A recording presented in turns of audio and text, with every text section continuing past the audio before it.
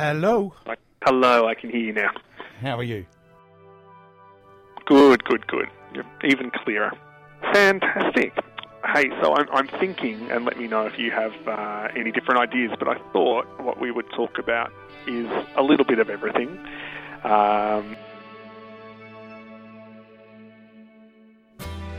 I'd love to talk a little bit about your memory of Bendigo at some point and your experiences over the last 3 years since your diagnosis, but then also your advocacy work and a little bit on the app, which sounds really interesting too. So they'd all be things I'd be happy to have a chat about if you are. Yeah, absolutely. Welcome to Inside HIV, the podcast for positive people. Made possible thanks to the Victorian AIDS Council, VAC, working together, and Vive Healthcare Positive Action Community Grants.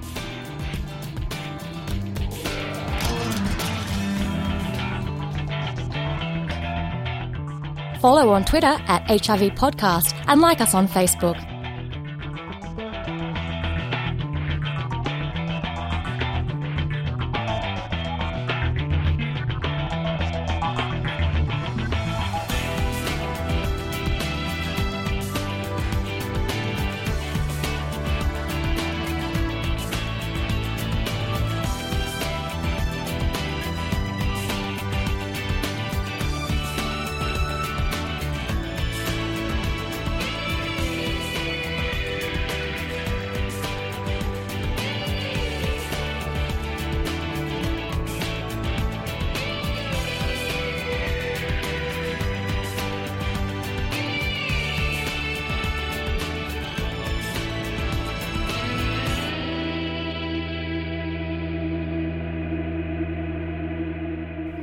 Cool, very good. This first question I usually ask embarrassed at the end of every interview, but there's a reason I'm going to ask it first, and that's, how old are you these days, Dean? I am 45. I just had to think about that briefly, but yes, no, 45. 45, fantastic.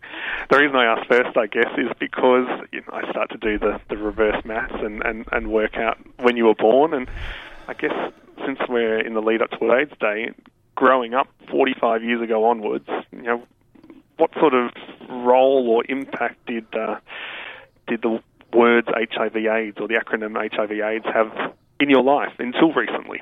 Well, I vividly recall being about 14 or 15 years old and watching 60 Minutes on a Sunday night, and on came the Grim Reaper ad. And sure. It must have been around the same time I was also reading Rock Hudson's biography, and my grandmother said, "What on earth are you reading that for?" And I said, "He's a movie star. Get over it." But that Grim Reaper ad stuck in my mind, and I also, there were reports on the news every other night about HIV, but it was something that was sort of over there, on the other side of the planet, in New York or in San Francisco. It certainly wasn't something that I'd put into a local context, being a kid from Bendigo. But I was thinking about that young fellow in Queensland, Tyson, who took his life last week, and I thought, that was me growing up in Bendigo. That was me to a T, every single day getting bullied for being a fag, being a poof. I remember the first day at prep at Gravel Hill Primary School, I was called a poof. And it happened every single day relentlessly, including the spitting and the bashing and the kicking and the whole thing, every single day of my entire existence at school in Bendigo. And it certainly made me far more resilient and the person who I am today. And in a way, I'm kind of grateful for that. But no other kid should have to go through that bullshit. And it just really came home to me seeing the news of that young fellow in Queensland and just how tragic that is. It just shouldn't happen. Yeah, absolutely. And I guess you soon enough left Bendigo behind. Were you in your late teens or early 20s when you shifted? I moved after finishing at Bendigo High School, Year 12, where I was the only male to study fashion design and textile design in the 25-year history of that particular course at that school, and passed with flying colours, and got into RMIT to study fashion design there. And I was young, because I was always a young baby right through all of my schooling. So I think I was 17 when I first moved to Melbourne. Yeah, absolutely. Gosh, it really must have taken a lot of resilience and inner strength to make through those first 17 years. Was there always a sense that the city was a light at the end of the tunnel? I always grew up, and I think a lot of Bendigo kids back then grew up with the understanding that as soon as you finished high school, you would move on. I certainly grew up with that understanding, and that I would be heading somewhere, and it would be somewhere other than staying in Bendigo. So that, whilst it was a huge upheaval, it was also something that was just a given. And I was so pleased to be coming to Melbourne to be doing something that I really, really wanted to do. I got into the course that I wanted to get into, and it then, it was like a whole new world. That whole it gets better thing happened the day after my final day at high school. Wow. Yeah, so it was a sudden and appreciated transformation. Yeah, totally. Yeah. Hey, I know the answer to this question, but I'll ask it anyway. What came first for you, sort of interest and advocacy in the HIV sector, or a diagnosis of HIV in your own life? No, the diagnosis didn't happen until much later. My interest in and advocacy for HIV started, indirectly, in that I was working at Three Faces at the gay nightclub, and I started experiencing friends becoming positive, and nursing friends who were going through a seroconversion. I've sat with and counselled literally dozens of my friends who were newly diagnosed. And when I was about 33, I found myself in a relationship with a guy who was also positive. And I was negative. And so that really was a wonderful experience, in that, for me it wasn't an issue, and it never has been an issue, because I'd always had friends who were positive, and I'd been there for so many people who were undergoing or dealing with their diagnosis. So the Victorian AIDS Council at the time asked me to be a part of a new project, which was a groundbreaking project at the time. It's still running, actually. It's called Staying Negative, and it was a campaign to encourage negative people to stay negative. And they wanted a story from someone who was in a sero-different relationship, in a positive-negative relationship, like the one I was in. And so I agreed to be a part of the rollout of this brand new campaign, and told my story. And that was sort of the start of me connecting directly to, I guess, the sector, the industry, the industry of HIV, as I call it. And as I got older, I got more and more frustrated with the lack of conversation that was taking place within my friendship groups. And HIV had just not was just not being talked about anymore. And I got more and more frustrated with that situation, with continuing to see my friends becoming positive, with some of the decisions that were being made by the Victorian AIDS Council at the time. And so I thought, and I was the marketing manager of Australia's largest adult wholesale business.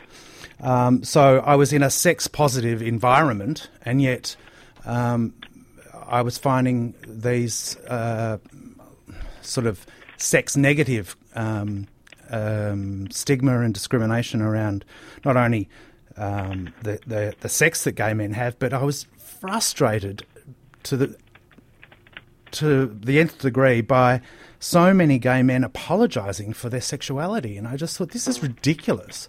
So I thought, how can people be expected to be responsible for their own sexual health and well-being when they're apologising for who they are? So that's when I decided to undergo radio training and launched my program Hide and Seek, which was a show, well, is still on air. Hide and Seek is your show for exploring sex, sexuality and self. It was pretty controversial at the time. The station had never had a show about sex and sexuality, even though we... Really? I mean, it's bizarre that Australia's only gay and lesbian radio station had never had a show about sex and sexuality. So, and I also, in my program proposal, I said that I wanted an exemption from the language policy of the station, which had a very strict no swearing policy. And they agreed to give me an exemption from that. They stuck me in an 11 p.m. time slot on a Monday night. And I opened my first show with two sponsors who had never been with the station before. I think that was probably one of the things that got me over the line, was a proposal that had two sponsors that had never been with the station. And a bit of cash. And the rest just sort of exploded. I mean, I got better time slots. I got some great, fantastic co-hosts. And we started to tackle subjects that were important, I thought, in just the general conversation. And it's been amazing to watch the transformation within this organisation, now 23 years old, where people who would never even go anywhere near conversations around sex and sexuality now embrace those conversations in an adult way and in a respectful way and in a way that they can communicate on air without it being in any way offensive. And that has opened us, I think, as an organisation up to being far more accepting of the new landscape, which is Joy no longer is the gay and lesbian station. It is the LGBTIQ radio station. Yeah, right. And that changing landscape, I think it's been important for us to be having adult conversations about our sex and sexuality in that changing landscape. What do you think happened, if indeed something did happen, perhaps this newfound freedom to talk about sex and sexuality is indeed new, but did something happen between, say, the Grim Reaper era and when you started to become more and more frustrated that conversations weren't happening, to sort of repress conversation or make it taboo? Did something happen? No, well, what happened was nothing was happening. The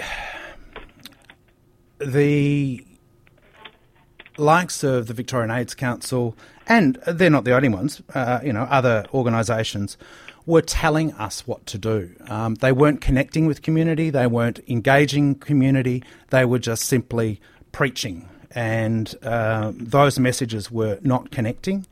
And, also the landscape had changed, where people who were HIV positive were now living. They were on antiretrovirals, they were living healthy, and those that had been fighting the good fight in the early days were just exhausted and wanted to just live life quietly and disappear into the ether. And I don't begrudge them for that. But at the same time that they'd stopped that fight, there was no one, I guess, sort of pushing or driving the conversations, and so we as a community stopped talking. And I think it was just a snowball of policy at the time, community at the time, and the fact that people were living, not dying, meant that we weren't rattling the cage like we were before. Sure.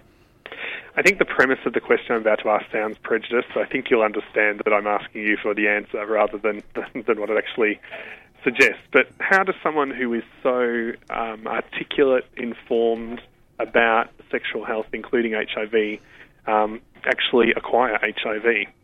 This is the situation you found yourself in, I guess. Yeah, and don't. It's a great question, and it's a question I have asked myself a million times. And the simple answer to that is I'm not perfect. Condoms might be the perfect solution to perfect people who have sex perfectly every time. But I'm not perfect, and that's the simple answer. And anyone who thinks they are perfect, good luck to you. But just be careful, because the minute that you're not perfect might just be the time. So. And that speaks to discrimination and stigma as well. I mean, I can't tell you how many people I have had come up to me and say, deep down I knew I was going to become HIV positive one day because I used to be so revolting towards people who were positive, and I just knew it had come back to bite me. And I thought, I have no answer to that, other than it's a warning to everyone who discriminates in this space. Yeah, I think we'll definitely get back to the topic of discrimination. Tell me if this is something you're not comfortable recalling, but can you tell me about the occasion when you found out that you were HIV positive? Sure, I vividly remember it, partly because I had always been fairly rigorous in my 3-monthly testing regime. And I considered that, considering the sex that I had, the amount of sex that I had, the type of person that I was, it was responsible for me to get tested every 3 months. So that just became routine. And World AIDS Day was always a sort of marker for my routine because of the show. We would always encourage on World AIDS Day the listeners to get tested, particularly on that day or on and around that day. And so one year, my co-host and I, we were appearing on the Federation Square stage for World AIDS Day. And we'd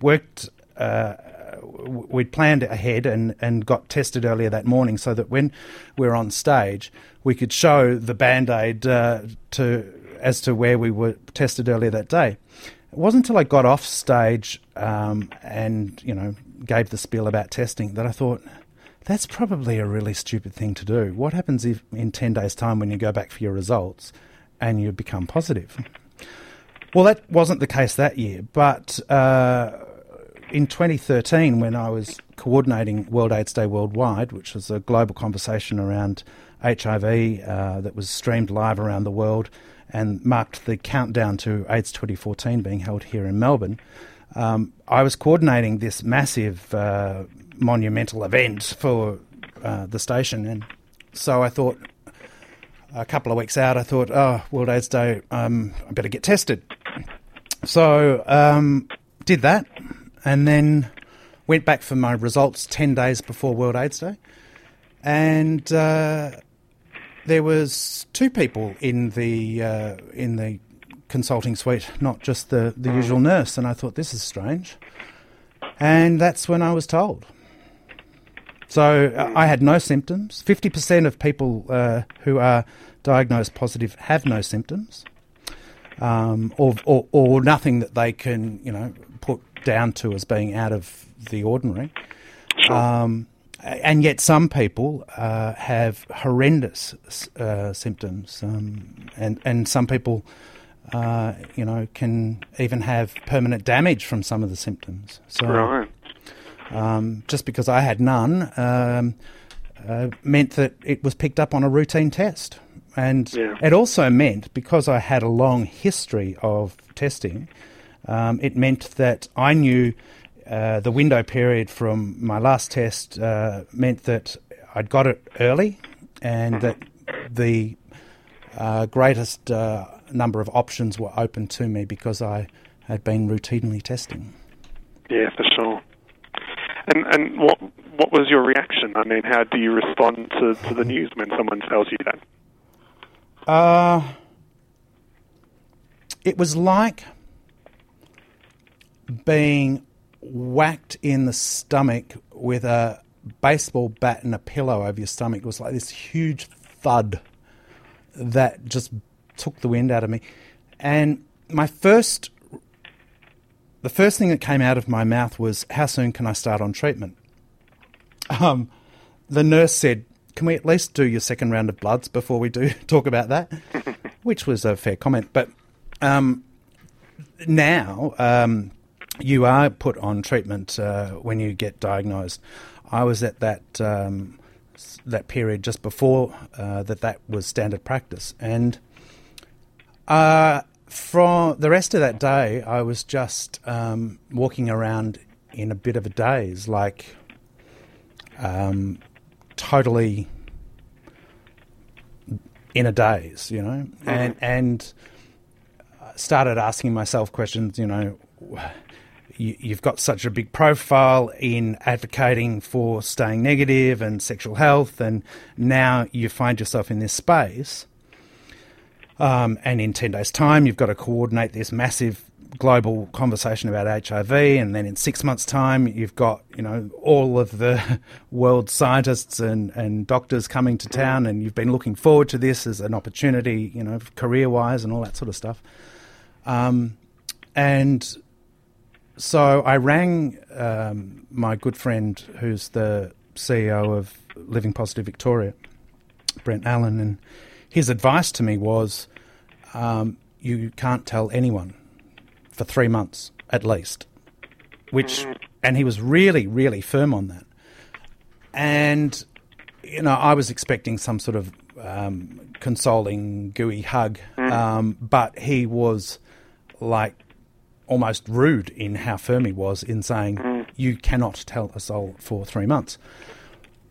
And that's not the right advice for everyone by any means. Sure. But it was the right advice for me, because he knew that I have a microphone and that with that comes a certain amount of responsibility, and he was looking after my own well-being in a space Sure. where I needed to come to terms with it and live with it before I could start advocating again for others. And so that period from my diagnosis right through till after AIDS 2014, I still managed to do all of the work that I needed to do, but there was a disconnect between what I just felt a little disconnected from being able to, you know, give my all. I mean, whilst I talk openly about sex and sexuality, my private life is still my private life.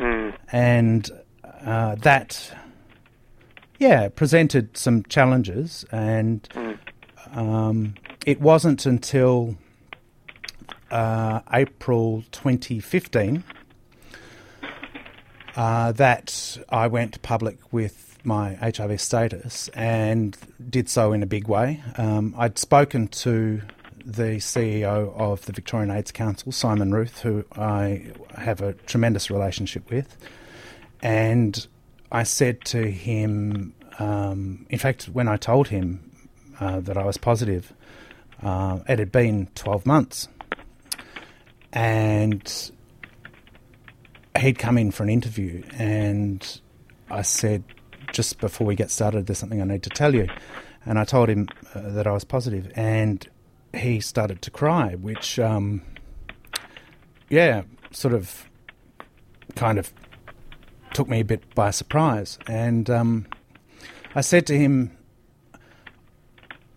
I want to go public with my status, and I want to do it in such a way that it has impact to create change. And I said, the government's lack of action in regards to PrEP might be the perfect avenue for me to say, if PrEP was approved in Australia at the same time it was approved in the United States, I wouldn't be positive today. I would have been on it, and I would not be positive today.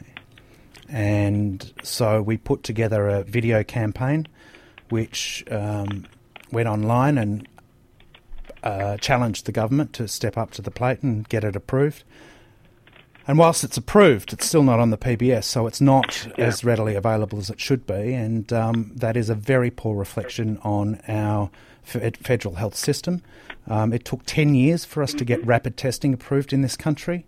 It's now 5 years that we've been fart-arsing around with PrEP, and these sorts of delays are inexcusable in a time where it continues to, get... This country will, every single year, gets at least 1,100 new diagnoses. Yeah.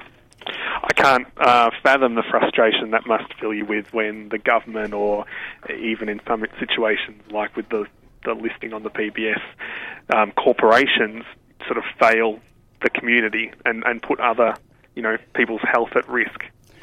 It's almost at a point where you think, at what point do we make them culpable? Now, that doesn't in any way take away responsibility of the individual, but individuals need to have the greatest amount of options available to them. And why in this country, with the world's best health system that we supposedly have, we aren't at the forefront of this sort of stuff, and that we are not only a year or so behind, but we are 5 and 10 years behind in some of this stuff, is simply reprehensible. Yeah.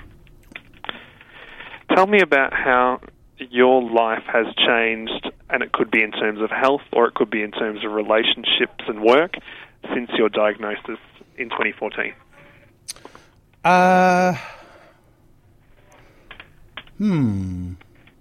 If indeed it has changed. Well, it has. I mean, it's changed in the sense that, I take a pill every day. I am mindful of my health and well-being, perhaps more than I was before. I go to my quarterly appointments with my doctor and have the full suite of tests done. I guess one thing we don't talk about often enough is the amazing mental health benefits of getting an undetectable diagnosis. So you've started treatment, and when your doctor says you've now reached undetectable, that is, to a positive person, that is the antidote to a positive diagnosis, and gives you so much relief, knowing that you cannot pass the virus on to somebody else, but also knowing that the virus is not replicating in your system and that inflammation is not damaging your system. It means that you're as good as anyone else. And in fact, one of the messages that we don't get out enough is that you're far more likely to catch HIV from a negative person who has been tested 3 months or more ago and has had sex than you are from someone who's positive and undetectable. Sure. Simple as that. Yeah. And we just don't communicate that very well. Absolutely. Have you faced discrimination, whether that's, or stigma, whether that's, bullying or name-calling or something more subtle, since you've become public about your status? The comments online that accompanied the article that was my public outing were many and varied. For the year 2015, it was the most... that article got more engagement than any other article on Star Observer's website. And about 10% of the comments were either personal or and negative, or somehow discriminatory. But what amazed me more was how many of the comments were simply factually incorrect, like how the base level of education and information that I thought was standard for gay men, that every gay man knew at least this, wasn't the case. It's extraordinary how many people are uninformed or ill-informed, and that's pretty sad. As far as discrimination and stigma is concerned, not really. I mean, and in saying that, I'm an ambassador for the Enough Stigma campaign, and I am very, very mindful of the stigma that some people do receive. And I know that some people, it seems to be almost relentless. I don't know whether it's because of my public profile or whether it's because, I own what I am and what I've got and who I am. But I don't experience that much stigma at all. And that's partly because I think of my attitude. I don't hide it. I don't hide the fact that I've got it. I don't talk about it all the time. But it's certainly something that I won't allow others to have the power in that space. And I think if you choose to take that option, your resilience can outdo any stigma that comes towards you. I think it comes back to, learning to live with 13 years of bullying in Bendigo, that sort of shit just is like water off a duck's back. I said something very similar to Harry. You would know Harry McNulty the other day. Yeah. And I posed to him this idea that inherently the experience of an LGBTI person was in some ways a damaged one or one of being a victim, which carries with it certain negative connotations, I know. But what do you think of that? That because of social attitudes and so forth, it's going to be a tough ride at some point, no matter what. I wholeheartedly agree. And what is inspiring in the HIV space, I think, is the degree to which people that are newly diagnosed or have been diagnosed, say, in the last 5 years, the degree to which they're prepared not to play that victim card and to live their lives fully with the tools that they have, with the tremendous medications that we now have available, with the information we have now available, and also with new tools like the My Life Plus app as well. These are things that are putting the power back into the individual's space, and they're not putting up with any of that bullshit, and they're not allowing that to get on top of them. I mean, it's exciting to see the change in the sector as well, to be one that is about individual empowerment and not about playing the victim card. I don't for a minute discount the damage that has been done to those who've been living long-term with HIV and what they've been through. I don't want to take away from the care and the need that we must do as a community to care for them. But, and I hope should, at any point in time, I need to reach out to that care platform, that it's there for me as well. But in the interim, I'm much more focused on living well and lifting others up to live well, than to play around in the cesspit of other people's issues. And for the people who are perhaps those ill-informed or uneducated, what is the status quo now? So you said before it's a pill a day, of course. There's tools like My Life Plus, which help monitor your health, I guess. Now, what's the status quo on a day-to-day basis for someone living with the virus?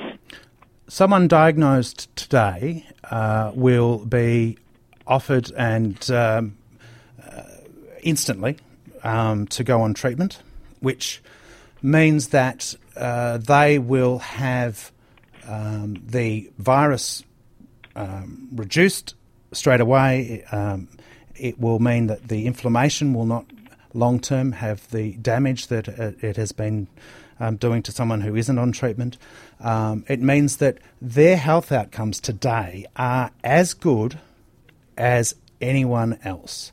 In fact, there's a certain argument to suggest that their health outcomes might even be better because they have regular visits to the doctor and have the full screening of bloods and all of that monitored on a far more regular basis, so that anything that does come along is picked up earlier and can be jumped on. So, I mean, it's still early days, but I would say in 20 years' time we'll actually see people who have been, unless the culture of particularly men changes regarding accessing doctors' visits.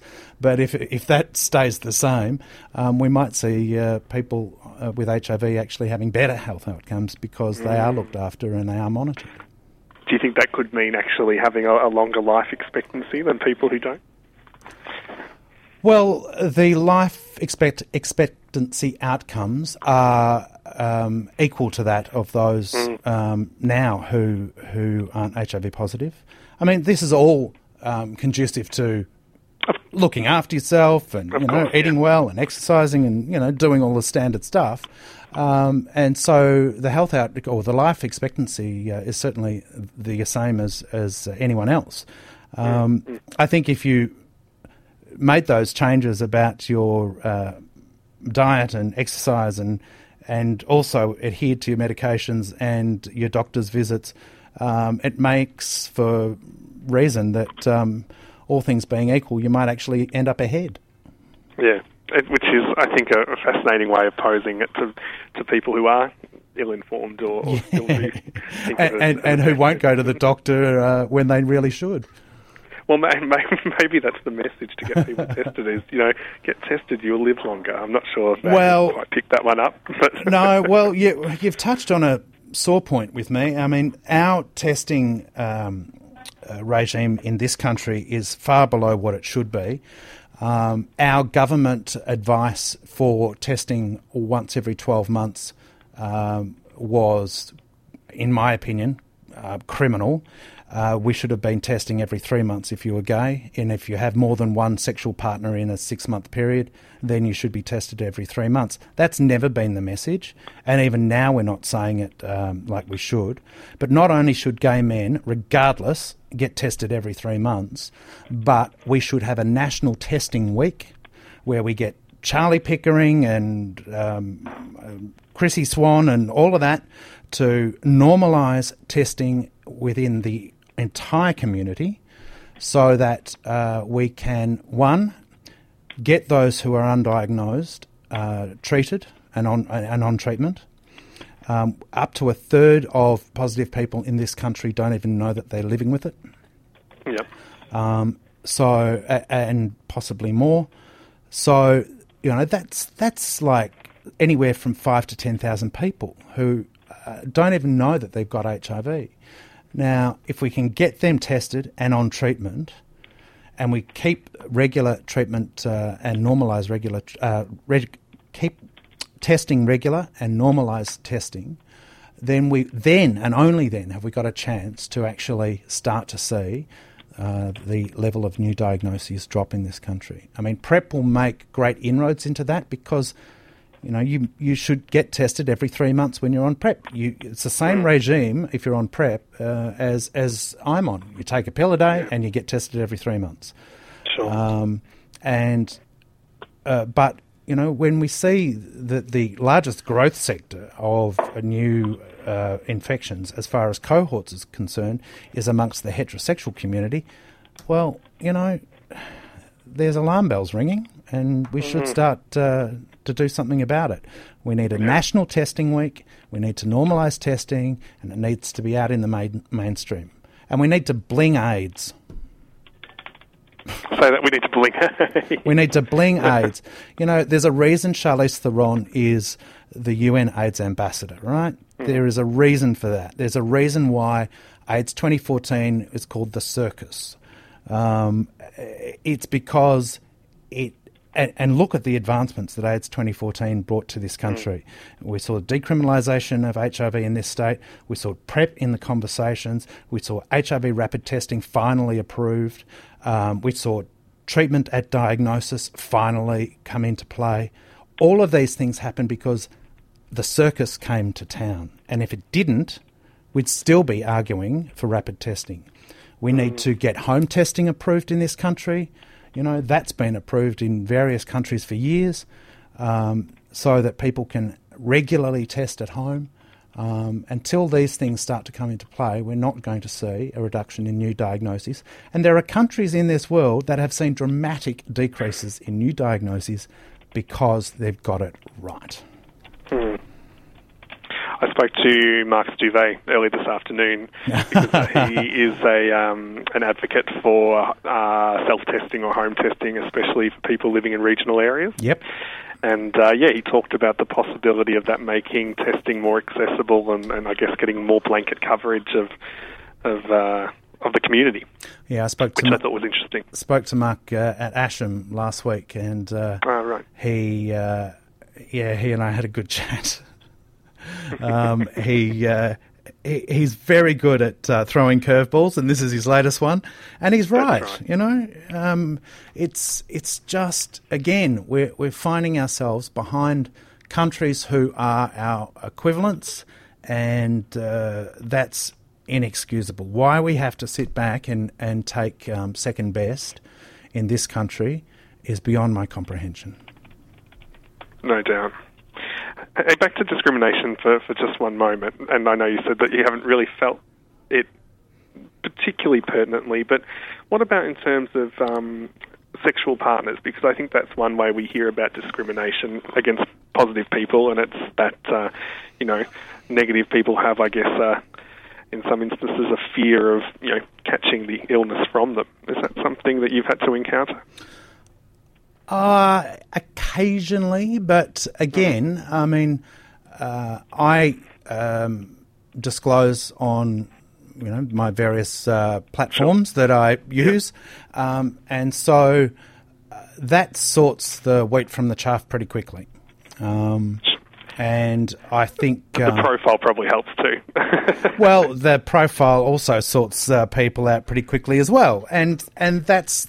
I learned early on that if I was very clear about what I was on about, and that includes my status, then it would, anyone that got through the screening process was there for the right reasons, And I look at, I've got friends who talk about the discrimination that they get from their online dating apps and stuff, and I look at their profiles and I think, well, you're not really making it very clear as to where you're at. And so in that ambiguity, you can see why some people might react in a way that is not particularly sensitive when they're when they're confronted with it. And I'm not making excuses for them, but you could protect yourself from that crap by just being very clear from the outset. And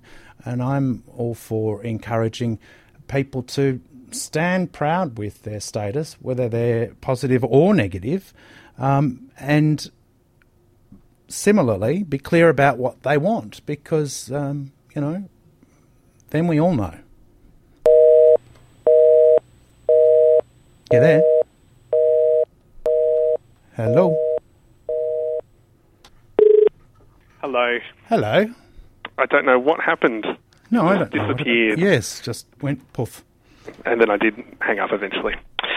Now, where were we? You were talking about you've got friends who talk to you about the discrimination they face. Yeah, no, I've got friends who I look at their profiles and I think, perhaps the reason you're experiencing reactions like you get is because you're not clear in who you are. Yeah, okay. And yep. I think being comfortable with disclosing is something that takes time. I get why people don't do it, but I find that it sorts things out pretty quick. Yeah. No, hey, I won't take too much more of your time, but I'll quickly ask you about two things, and you can tell me which one you want to talk about first. I want to hear a little bit about the app and what it's doing for you and why you like it, and then also, I guess the big question is, will there be a cure, and what would a cure mean? Okay, can I take both? Yep.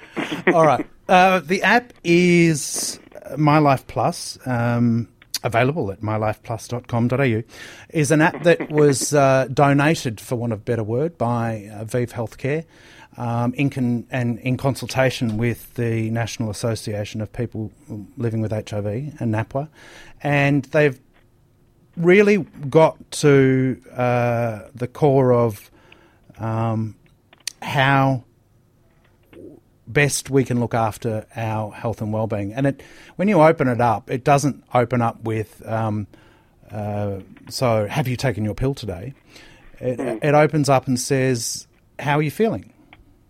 And that then can become a journal entry, so you can actually track how you're feeling. And so if I only have to go to my doctor every 4 months. And so when I go to my doctor, I might be feeling fine, but it doesn't mean that I haven't had a 6-week downer period or something. And if I've got evidence of that and can show my doctor when that occurred, that can become something that can be monitored if it needs to be over time. Similarly, you can put all of your CD4 counts in and your viral loads and all those sorts of blood results, so you can track those over time. And it's got the pill reminders and all that sort of stuff built into it as well. But, this is a free app that can help you manage your health and well-being, including things like, if someone is discriminating you and you are facing stigma, there's great little articles and that are built into the app that you can access and just, give yourself a refresher about getting through those sort of tough periods. So it's all in the one little thing, and it sits in your phone, and it's pretty amazing. So, yeah. These two messages about, I guess, resilience, like we've talked about, but also, giving people who are living positive the power to manage their own situation. I think they're sort of some central messages, and that seems to be what the app does. It puts it, in your control. Yeah, it puts you in control of your own health and well-being. And like when you go to the doctor and you get given your results, you want to hear that your CD4 level is nice and high, and that your viral load is nice and low. And if you hear those numbers, you just want to know that you're undetectable and you've got a high CD4, and then you just tune out. But if you can put those numbers into your phone, over 2, 3, 5 years, you can actually track where you're going and if you're heading in a direction that might need to be addressed. That information is power, for sure. Absolutely. And what about the idea of a cure? I heard Edwina Wright talking the other day that she thinks it will come, but it may well be in 2 lifetimes' time. That probably doesn't offer you any comfort, but what does the possibility of that mean to people who are living with HIV? They've been talking about a cure for 30 years now, and I know that there is some tremendous work being done by scientists right around the world, all competing against each other and all telling us that they're working in harmony. That's all well and good, but I'm not holding my breath for it. I hope that we can get things like injectable medication, so that instead of having a pill a day, we can have a shot in the arm by the doctor every 3 or 4 months. Those sorts of things will make tangible difference to people's lives in the short term. I want there to be a cure, but I want there to be a cure that is accessible to all who need it, and that there is protection for all who need it as well. I don't read all of the, every day there's another article on the cure. I don't take much notice of them anymore because they're all attacking it for the right reasons from different angles, and one day when they're all on the same page, we might have a cure. Until then, I'm more focused in the here and now. Very good. Fantastic. Wonderful. Hey, congratulations on your award too, by the way. Oh, thank you. It was lovely. I only knew a couple of days before I was going because I had to be persuaded to go to an AGM for an organisation of which I was not a member. So they had to tell me, so I think I would go. But yeah, it was lovely. Well, and they spoke very kindly. Well deserved and good stuff. It's you should be acknowledged for the good work that you're doing. So good stuff. It does seem like it's a different world up here now to what it might have been 45 years ago. I hope so. God, I hope so.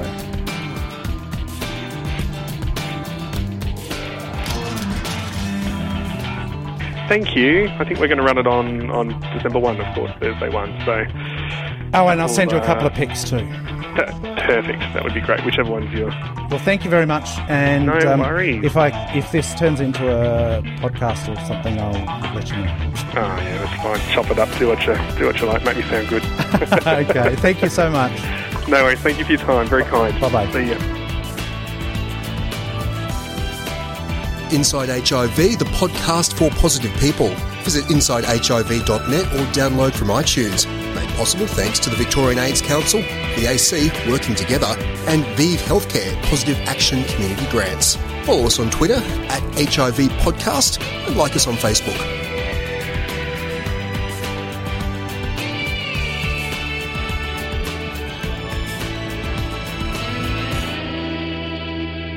Inside HIV, the podcast for positive people.